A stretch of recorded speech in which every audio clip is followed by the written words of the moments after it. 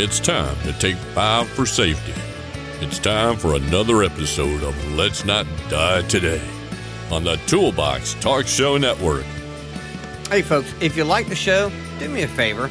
Go and subscribe wherever you get your podcasts. Apple Podcasts, Spotify, YouTube, wherever.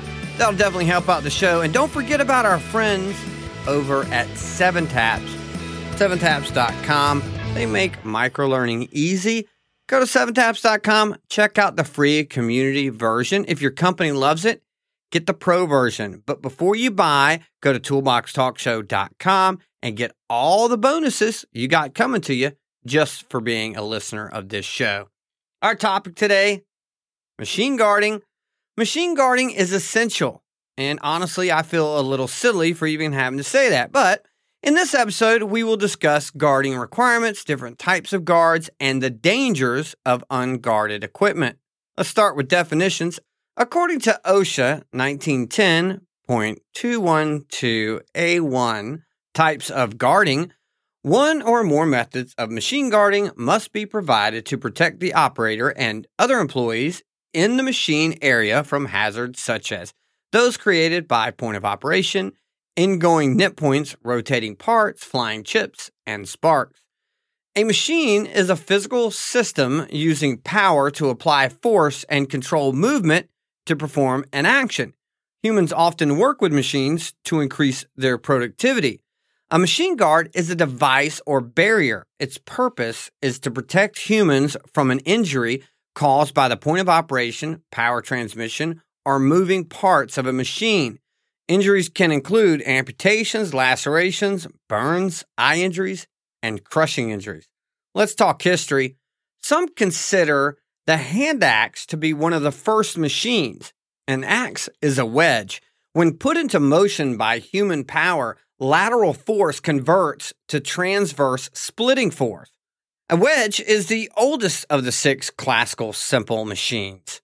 The other 5 simple machines include the inclined plane, the wheel and axle, the lever, the pulley, and the screw.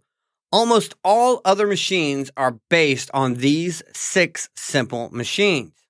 The Egyptians discovered 2 of the 6 simple machines, which enabled them to build the pyramids. As we discussed in the safe lifting episode, the Egyptians used the inclined plane and the lever.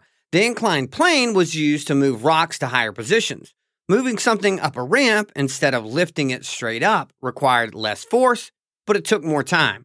A lever is a simple crane and works on the same principle as a seesaw. A lever is pulled down on one end to lift a load and then pulled left or right to move the load to its desired location. In the 3rd century BC, the Greek philosopher Archimedes described 3 of these simple machines, the lever, pulley, and screw. He discovered the principle of mechanical advantage. The Greeks eventually discovered 5 of the 6 simple machines. Even so, their knowledge was limited to the basic concept of classical mechanics. During the Renaissance, it was the scientist Galileo that first understood that simple machines do not create energy. They simply transform it. Leonardo da Vinci discovered the classic rules of sliding friction in machines sometime in the mid-15th or early 16th century. However, it remained unpublished in his notebooks. The Industrial Revolution spawned vast improvements in machine technology. Consequently, the technologies that were developed would affect nearly every facet of human life for centuries. It changed everything from transportation, agriculture, and manufacturing to heavy industry. It transformed industries that had relied on simple machines and animal labor into full-fledged mechanized systems and brought humans into the modern age. With the introduction of electric motors and engines powered by steam or fossil fuels, machines rapidly grew in complexity, ability, and productivity. All right, let's talk statistics. According to OSHA, there are still employees who are exposed to unguarded or inadequately guarded machines. So workers who operate and maintain machinery suffer approximately 18,000 amputations, lacerations, crushing injuries, abrasions, and over 800 deaths per year. A 2005 U.S. Bureau of Labor survey indicated 8,450 non-fatal amputation cases. These injuries result from the use and care of machines such as saws, presses, conveyors, bending, rolling, or shaping machines, powered and non-powered hand tools, forklifts, doors, trash compactors, and other material handling activities. Approximately 44% of all workplace amputations occurred in the manufacturing sector, and the rest happened across the agriculture, wholesale, construction, retail trade, and service industry. Let's talk safety. Safety tip number 1, be aware of a machine's hazardous parts. Machines have 3 danger areas: the point of operation, the power transmission apparatus, and its moving parts. Each of these components can be dangerous and need safeguarding. The point of operation, the area of the machine where you perform work, is the point of operation. Power transmission apparatus, the part of the mechanical system which transmits energy to the part of the machine performing the work. Moving parts, the parts of the machine that move while the machine is running. Safety tip number 2, know the types of mechanical motion that must be guarded. Pinch points, points where body parts can get caught between moving parts or between moving and stationary parts. Rotating, the circular motion of shafts that stick out or protrude can pull clothing, jewelry, or body parts into the point of operation. Reciprocating, an up and down or back and forth motion that can strike an employee or trap them between the moving object and a fixed object. Traversing, continuous movement in a straight line that could strike or catch an employee in a pinch or shear point between a moving and fixed object. Cutting, action of drilling, sawing, boring, milling, or slicing. Punching, the action resulting from a machine that moves a slide or ram to stamp a sheet of metal or other material. Shearing, when a powered slide or knife trims or cuts metal, paper, or other materials. Bending, when force is applied to form bends in metal or other materials. Safety tip number 3, machine guarding requirements. Install and maintain guards to meet these minimum requirements, including no interference. A guard should not impede an operator from performing the job. Allow safe lubrication. The machine should be able to be lubricated without removing the guards. Prevent contact.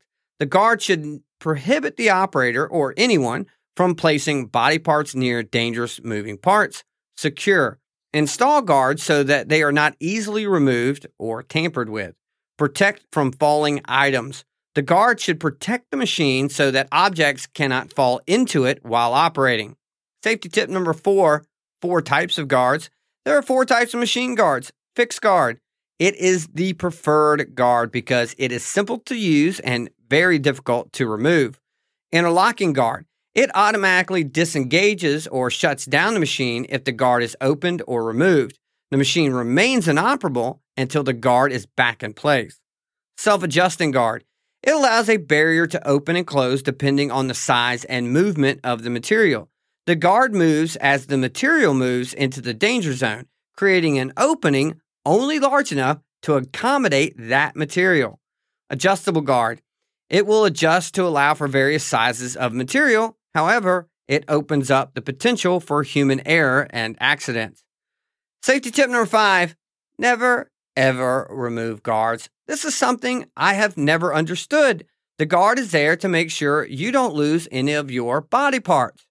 First, don't ever remove them. Second, before you work with any equipment, inspect it. If the guard is missing, lock it out and tag it out. And lastly, alert a member of management. Following these tips can save you from accidents, injuries, and even death. Thanks for listening to another episode of Let's Not Die Today. If you'd like free PDF versions of all our talks, please go to our homepage, scroll down about halfway, and sign up for our mailing list. As always, you can find us on Apple Podcasts, Spotify, and YouTube. Please subscribe. If you love what we do, please tell your employer about us. We love you too. See you next time.